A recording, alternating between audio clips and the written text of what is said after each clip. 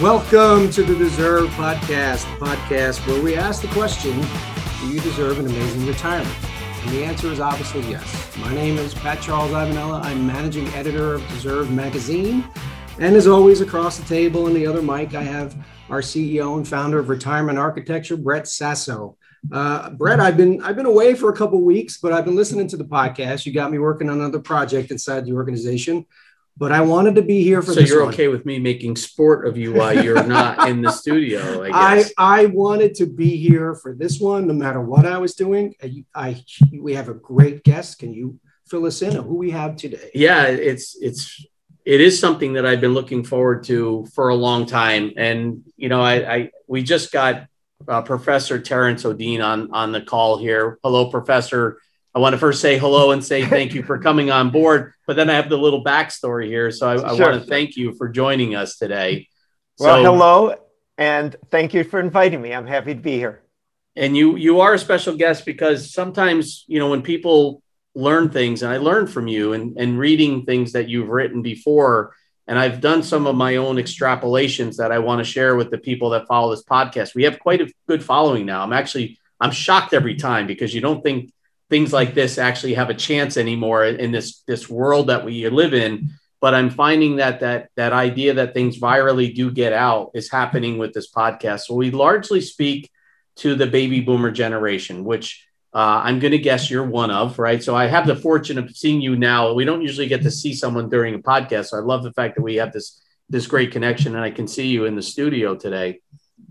But as we speak to baby boomers, I think that we happen to represent a very unique generation and a unique timeline. And I'm concerned as someone who has seen the ugly side of two pretty good down markets. And by the way, I don't count COVID-19 as a down market. I refer to that as a blink correction is what I usually call it. But having lived through 2000 as a young builder developer and lost everything that I saved, believing that the .com was real and going places, didn't know it was going to take many, many decades for that to happen. And then again, in 2008, I've been someone who's been very hard hit by the idea that the way to go and save forever was the stock market. And I got so beat up in those two events that I tried to avoid it. And I still do today. The only stock I own is the companies that I run. I don't really play in the stock market anymore. So I'm one of those people, right? That twice bitten, you know, really, really shy.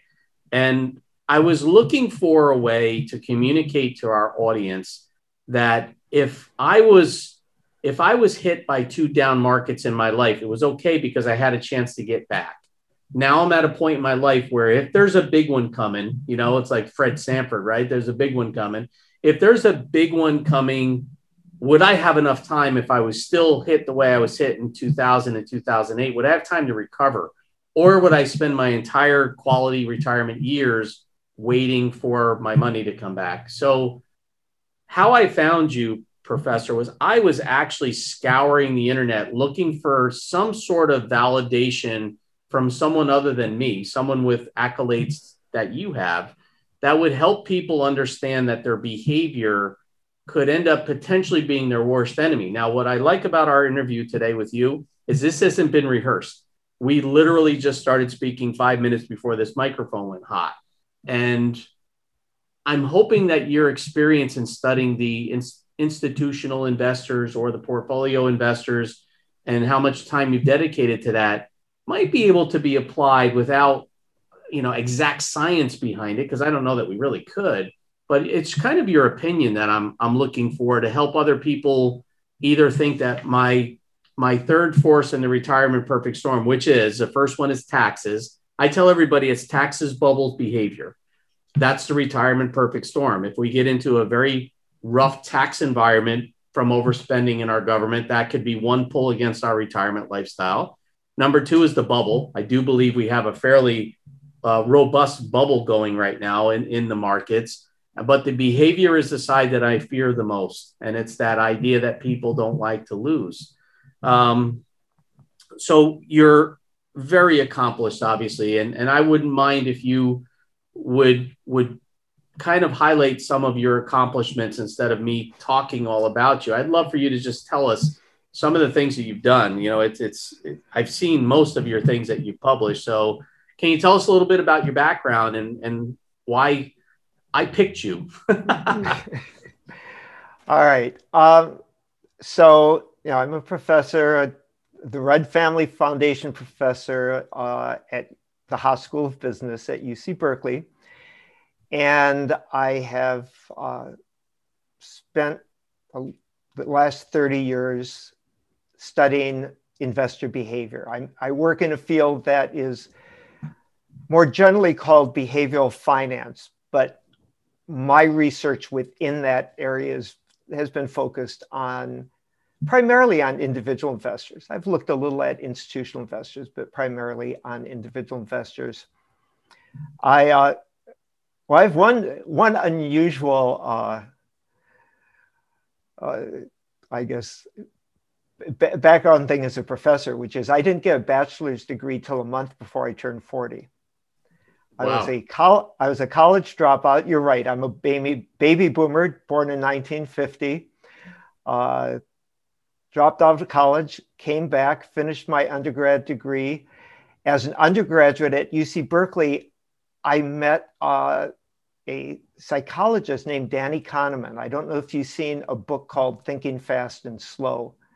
It's quite a good book. Danny, later, I met him in '88. In 2002, he won the Nobel Prize in economics for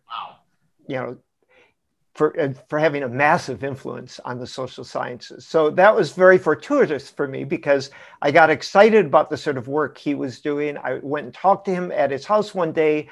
I wanted to get a PhD in psychology and do this same sort of work he did, which is studying how people actually make decisions. And he said, why don't you go into finance and apply some of what you've learned? And I took him up on that.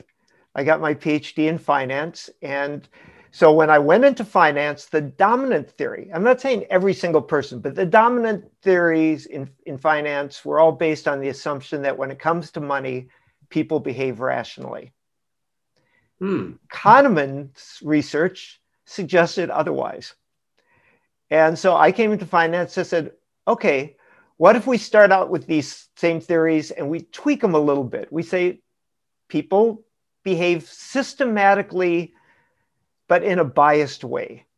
They have various biases. And I'll talk about the disposition effect in a few minutes, which is one of the things that you asked me to talk about.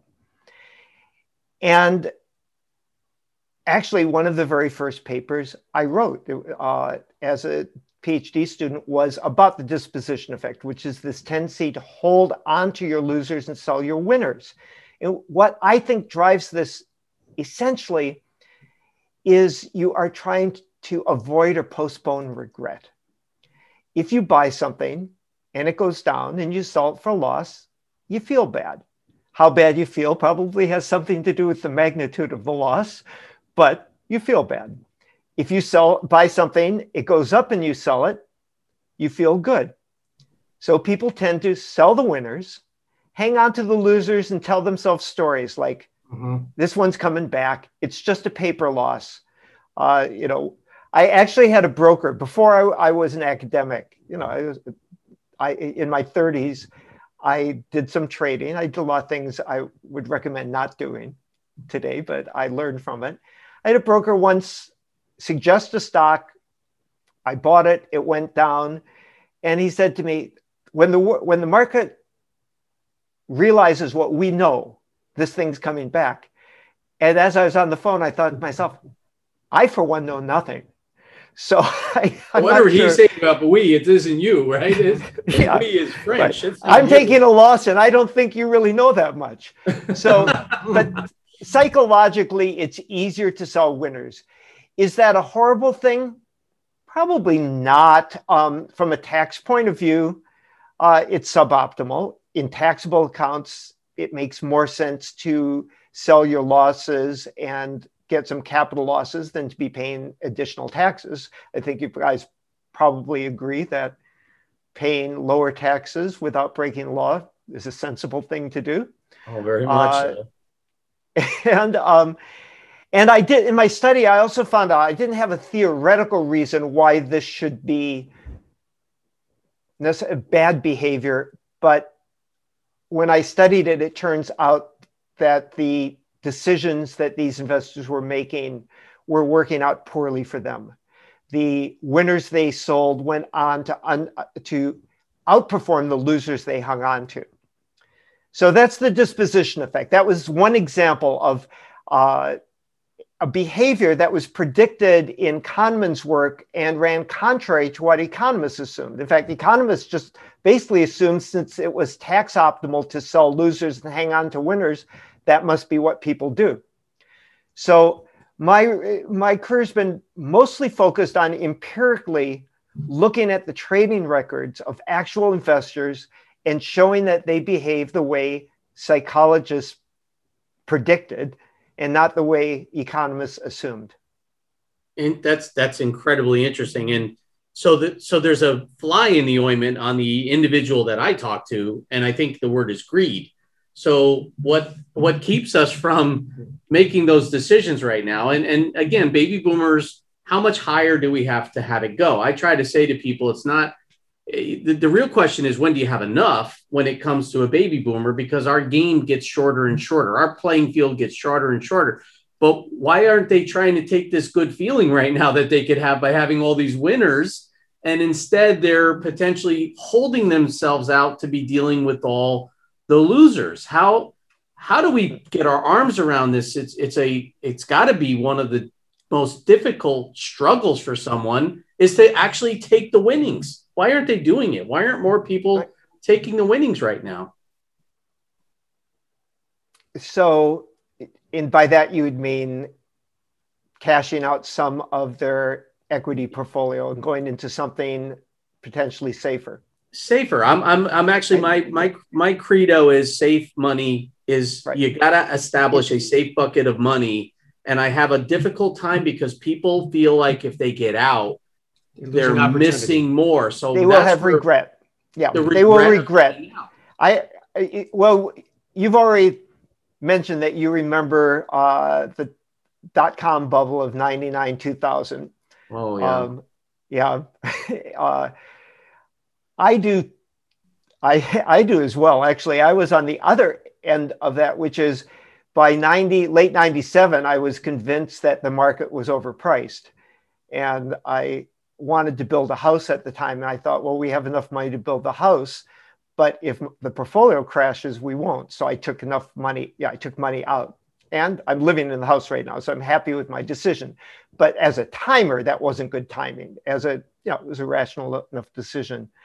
I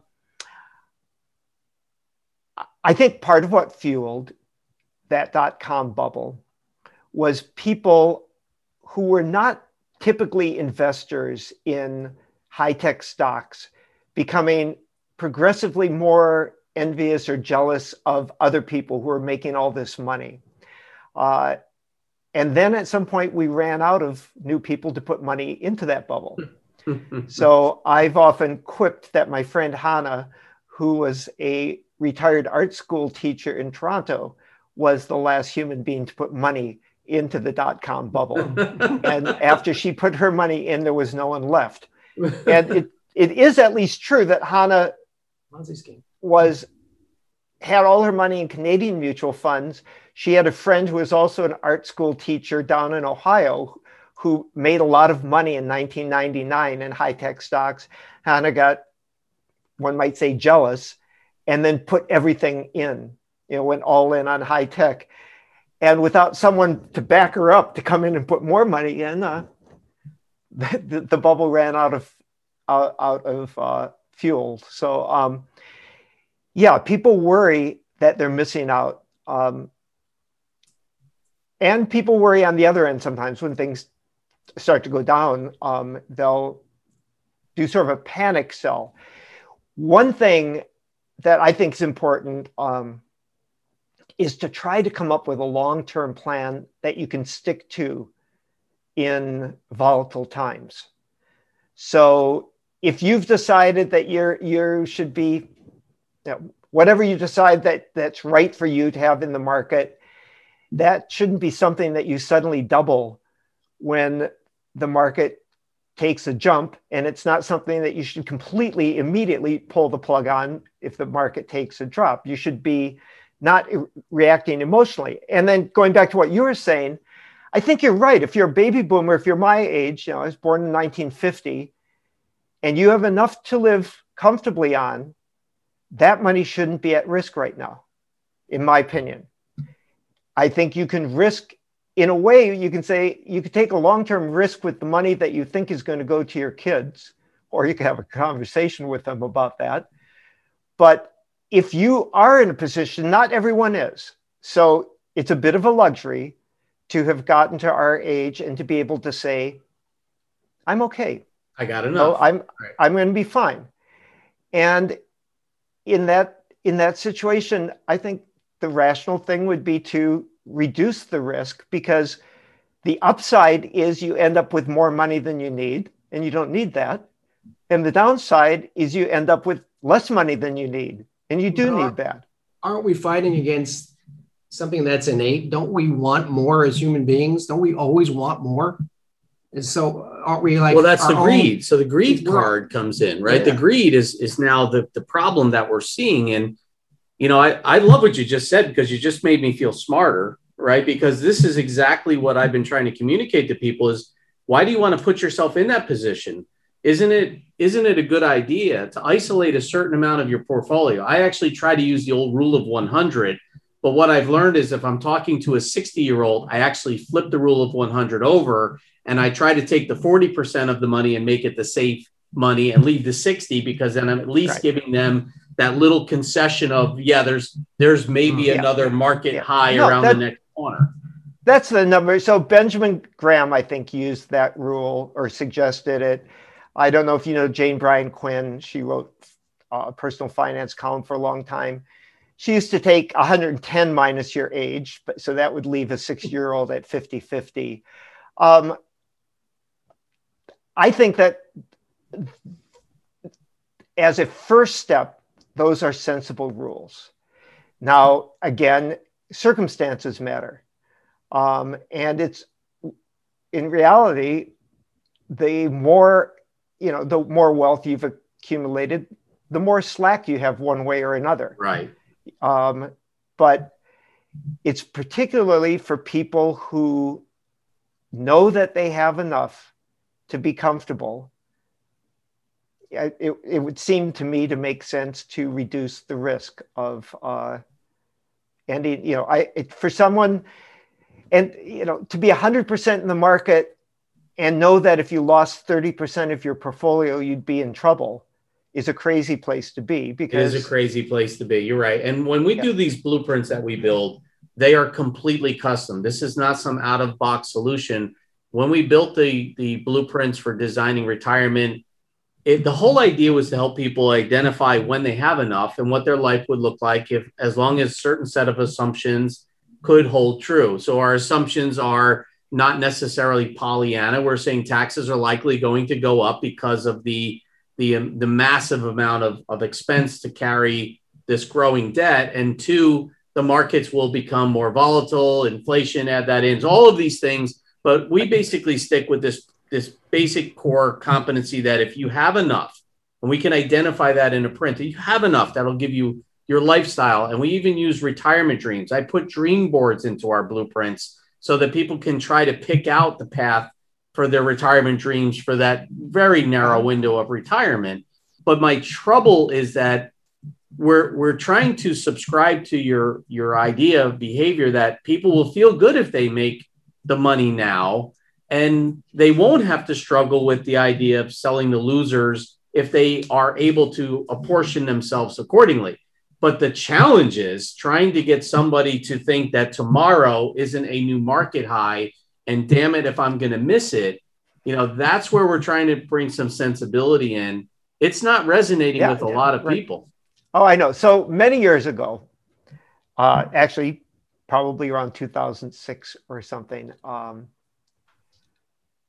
I encouraged my mother-in-law, who her husband had died, and she had some real estate. The wealth that she had was mostly concentrated in local real estate. And I suggested to her that she sell some of it. And I said, I don't predict where markets go. I agree with you that by historical standards, the current market looks high. But I also find that it's quite difficult to predict what the market is going to do in the next year. Yeah, I just don't know. No. So I said to her, I don't know what real estate's going to do. I said, it's high by historical standards. But I do know you're under diversified. So I was just saying, you have enough to live on. But if, the big thing I was saying, but if there were a massive earthquake in Berkeley tomorrow, you would no longer have enough to live on. So why don't you reduce that risk? And she said to me, well, I can't sell now. I said, oh, why not? And she said, the market's going up.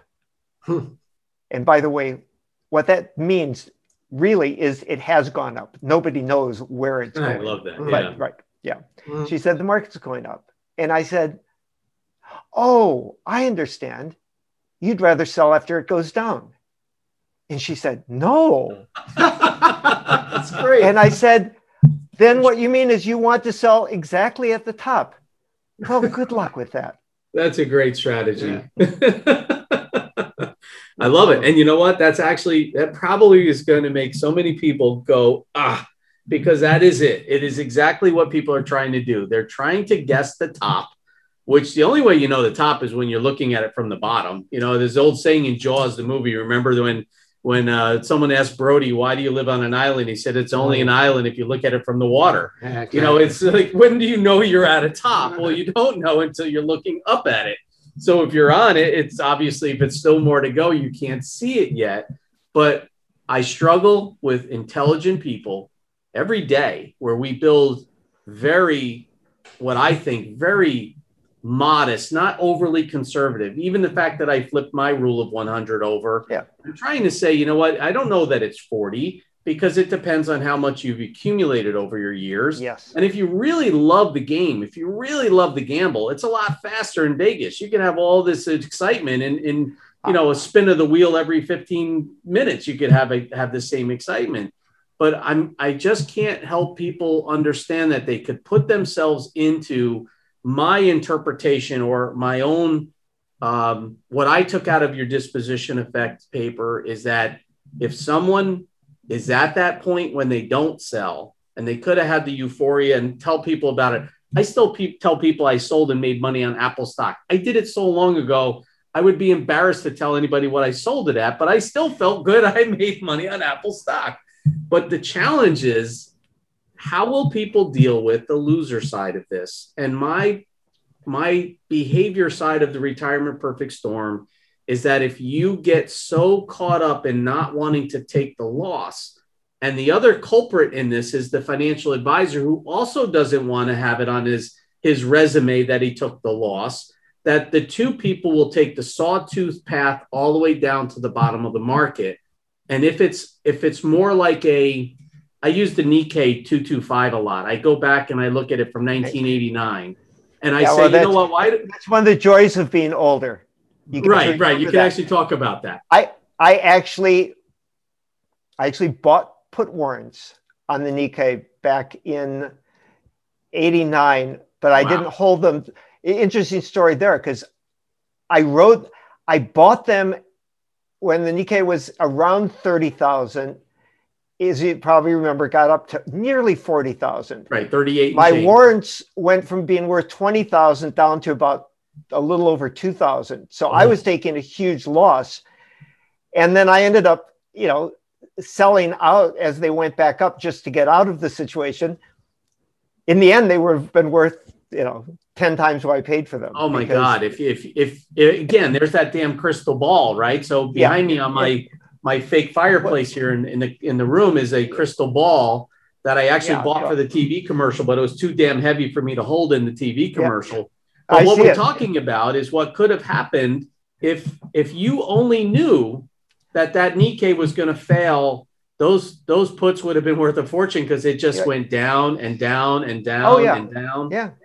So it's for me, there was this learning about emotions, learning about how hard it is to sell for a loss. Like when those put warrants dropped from 20,000 to about 2,000, there was no way I was going to sell there because emotionally losing 18 or losing 20 felt almost the same.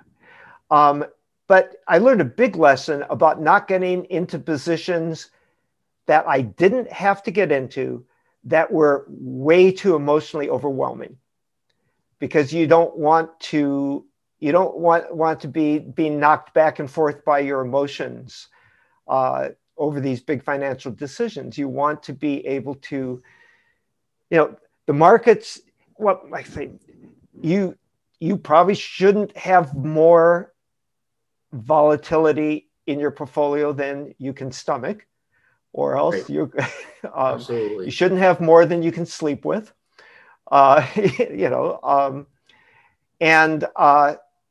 Which doesn't mean I don't think you're also not saying go to zero. You're just saying no. It's that finding that balance, and we went as far as trying to build it in a way that people could visualize it through their whole life to show them, hey, if you want these assumptions dialed up a little bit more aggressive, right now the big thing is, hey, can you increase the inflation on my spending?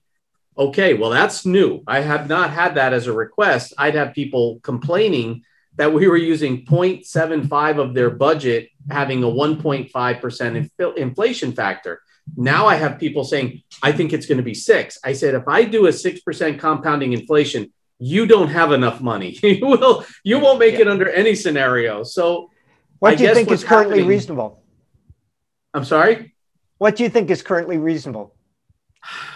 I think what we're seeing right now is a little bit of an inflated inflation. I don't know that this inflation that we're seeing right now is part of a progressive rise. I think it's a reaction to some unfortunate things around the world. So I think what we're seeing right now, and by the way, I'm the guy that's buying plywood at $75, $80 a sheet right now as I'm doing renovations home.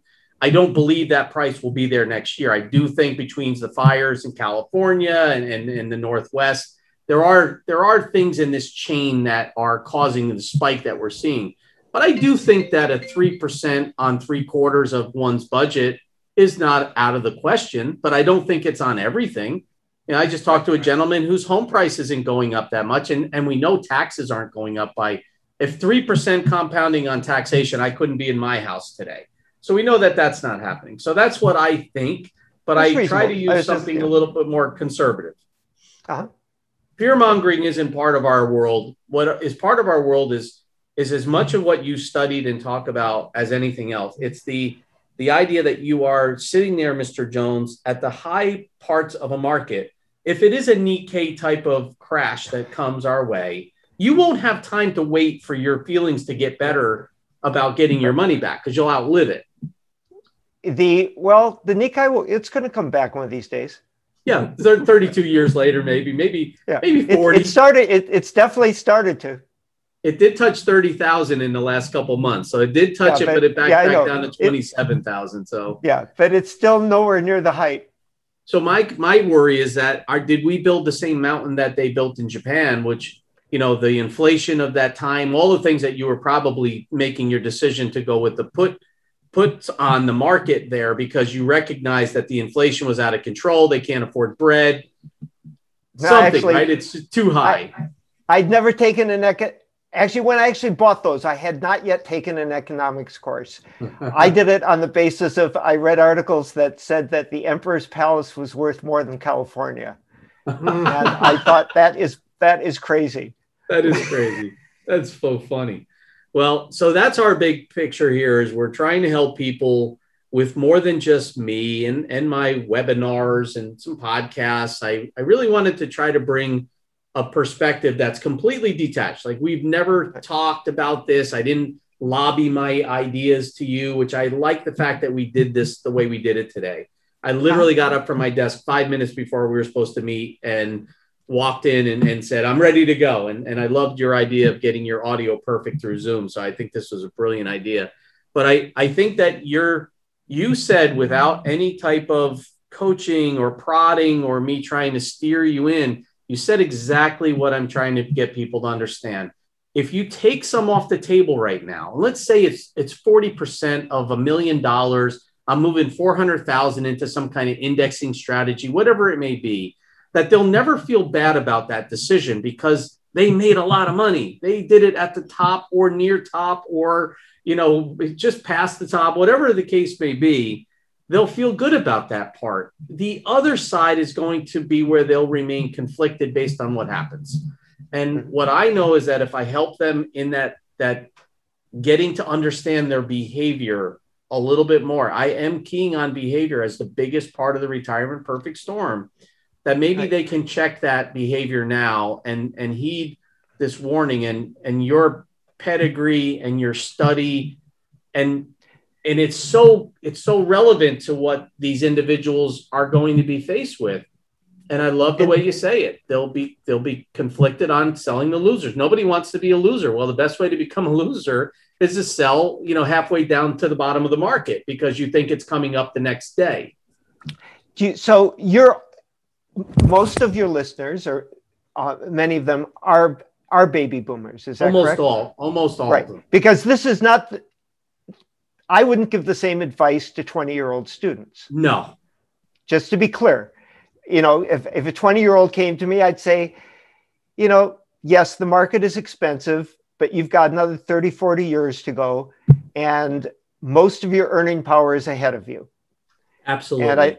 But so you can afford to take risks with what is a relatively small financial portfolio, since most of your net worth is in your ability to earn money. That's but baby boomers, it's getting to be time to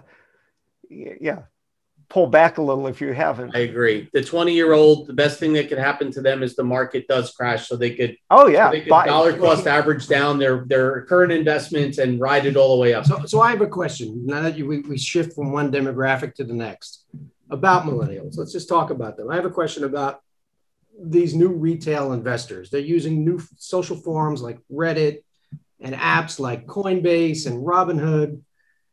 Is this sort of showing the end of the old Warren Buffett, slow and steady blue chip fundamentals? Are they changing the playing field here for us? Well, I think was it Benjamin Graham who said that in the short run, the market's a voting machine, and the long run, it's a weighing machine. I love that. In the long run, it's going to be a weighing machine. This is different from, but somewhat analogous to 1999. I was invited onto a local public TV station, KQED, in 1999, and one of the other guests had just written a book about the new economy.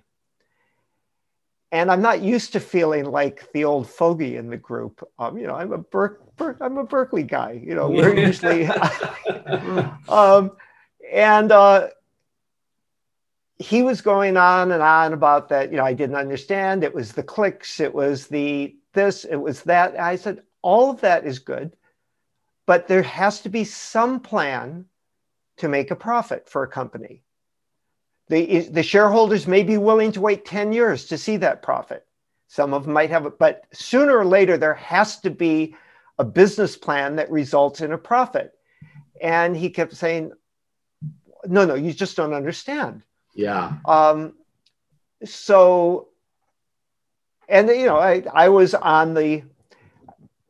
was basically on the Warren Buffett side of the Benjamin Graham side. I'm saying in the long run, companies that make money are more valuable to own than companies that don't make money. In the short run, that's not necessarily true. Right. In the short run, companies that attract a lot of buyers go up, irrespective of whether they're making a dime. Some of them someday will make a dime and others won't. These kids trade like they're on a black ops mission: seek, destroy, extract. It's almost like they grew up on these video games their whole life, and they trade like with missile strikes, in, out, in, out, in, out. They don't care about like you said, the health of a company. But this happened in all the bubbles. This happened in all the. I'm just saying, yes, it's going right. It's going on, Pat, but it has gone on before, just in a different same way. Yeah, a different. We all did it. We did it in the .com days. We got excited. We came in. To his point, so the companies we got excited about. The enthusiasm is making the bubble, sort of here. Well, it contributes to it. So I've written about and that's an indicative thing of a bubble, is when you have what's going on right now, where everyone's just looking for a place to invest. That's indicative of a bubble top. It's when everybody's looking for the next thing because everything else is too expensive. They're trying to find the place to go and enjoy the next up. And I hope I'm wrong. I don't think I'm wrong. And it doesn't matter if I'm wrong, because anything that we advocate here just doesn't matter if we're wrong, because we're on the side of caution and the euphoria of selling at a good point right now. So I try to teach my students something, which is a difficult thing to learn in life, which is you just make the best decisions you can, given the information you have. And if it turns out that there would have been a better strategy, that doesn't mean you made a bad decision. If there would have been a different outcome, like right. If I were a football coach and I decide, early, like in the first quarter, that I'm going to go for it on 4th and 19, and I'm back near my own goal line, most people would say, well, that's a stupid thing to do. Maybe I get away with it, but that doesn't mean it was a smart thing. It's very hard to understand, but you just have to make the best decision you can with the information you have.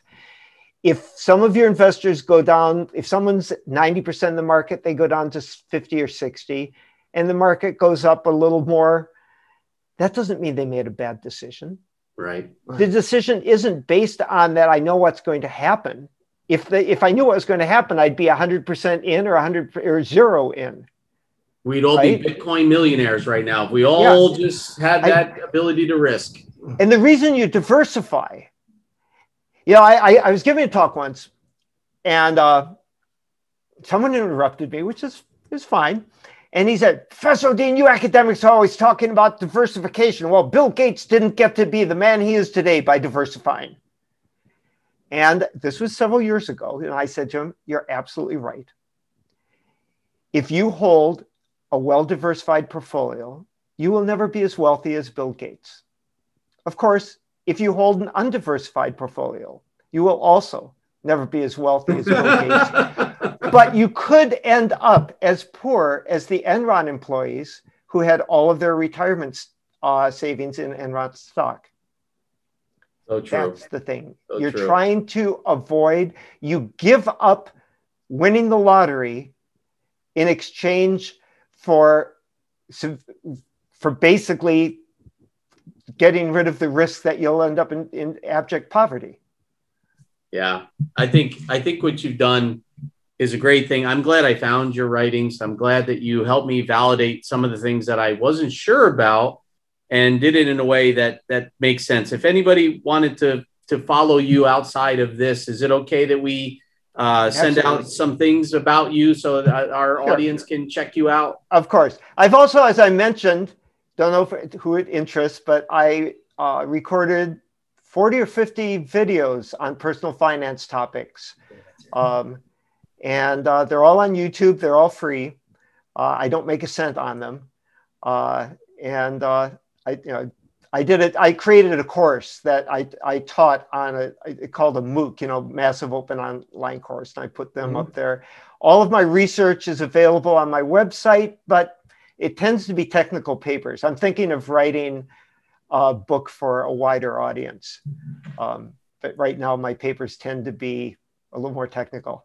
Can I start you off with an article in our Deserve magazine? Can I have one of my staff writers reach out and do an interview on what you're doing? It'd be a great follow-up to the podcast. We do have a beautiful magazine for retirees, the baby boomers, called Deserve. If you'd be willing to, we'd love to have one of our writers kind of do a story about you, because I think the people that follow this podcast are going to want more Now on YouTube, we can find you by going into Making Smart Financial Decisions on YouTube. That should open up the door, right, to get in? Yeah, that's okay, right. So we'll push the YouTube because I want them to know these things. I want them to listen to Voice of Reason that's not coming from me, who they think I have some agenda. I don't know what they think the agenda is, but I really appreciate your time. You're a fantastic guest. I now regret that I didn't connect with you for that radio show, but we spoke late at night and I was in New York and you didn't know you were in California. I don't expect you to remember, but I was kind of like in that REM part of sleep. And like, who's this? But anyhow, Professor Dean, thank you so much for your time. I really do appreciate it. And you're fascinating. Thank you for helping me get some of my directions in the right order here. You've helped a lot. Thank you, guys. It's a pleasure talking with you. Bye-bye. Thank you. Take care.